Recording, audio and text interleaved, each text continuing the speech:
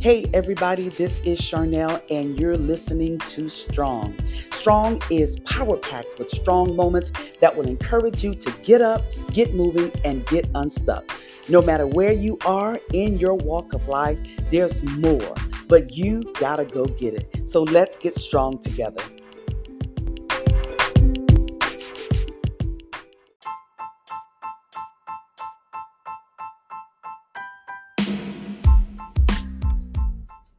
Today's strong moment is have it your way. I remember when I was a kid, my father used to take us through the drive-through window at Burger King. You remember then when the Whoppers used to be about the size of your head? But the one thing that I remember most about Burger King is they had this special little commercial jingle.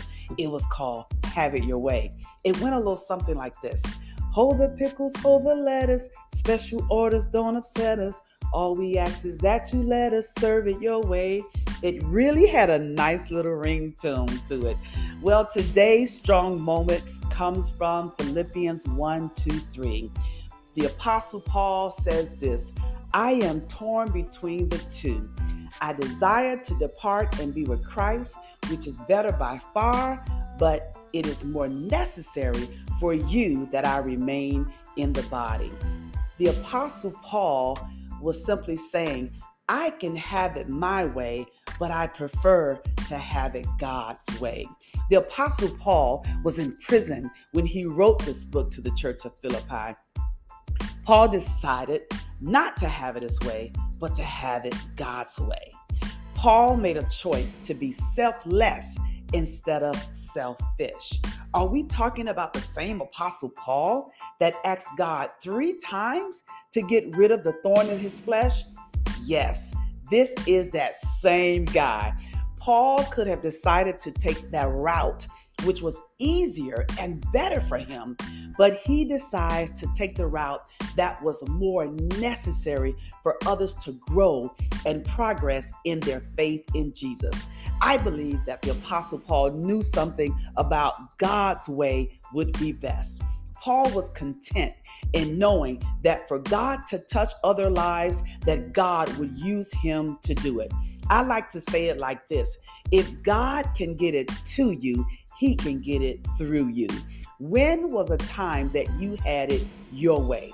How did that turn out? And who did it affect? God used the Apostle Paul with his thorn in the flesh. And God wants to use you with your brokenness, with your hurt, with your pain, and even in your shame. How can we do it? Have it God's way instead of our own way. Well, I found in my own life that number one, I had to repent. Repent is not a bad word. It just simply means to change the direction of your thinking. Ask God to forgive you, to forgive us of our selfishness and create in us a clean and understanding heart. I'm reminded of King Solomon when he went before God, knowing that he had everything, and God asked him, how can I bless you? And Solomon said, God, give me an understanding heart to lead your people. Wow, what a selfless prayer. What a way to do it God's way.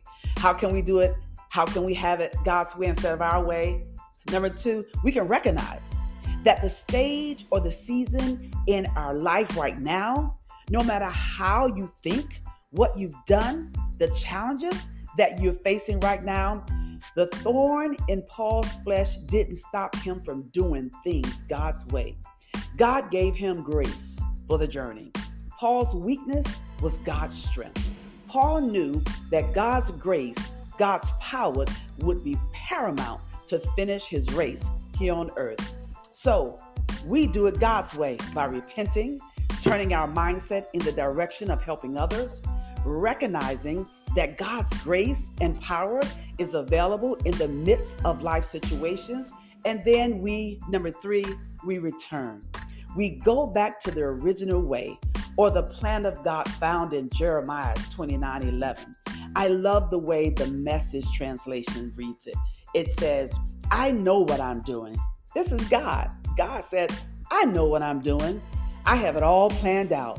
Plans to take care of you, not abandon you, plans to give you the future and a hope.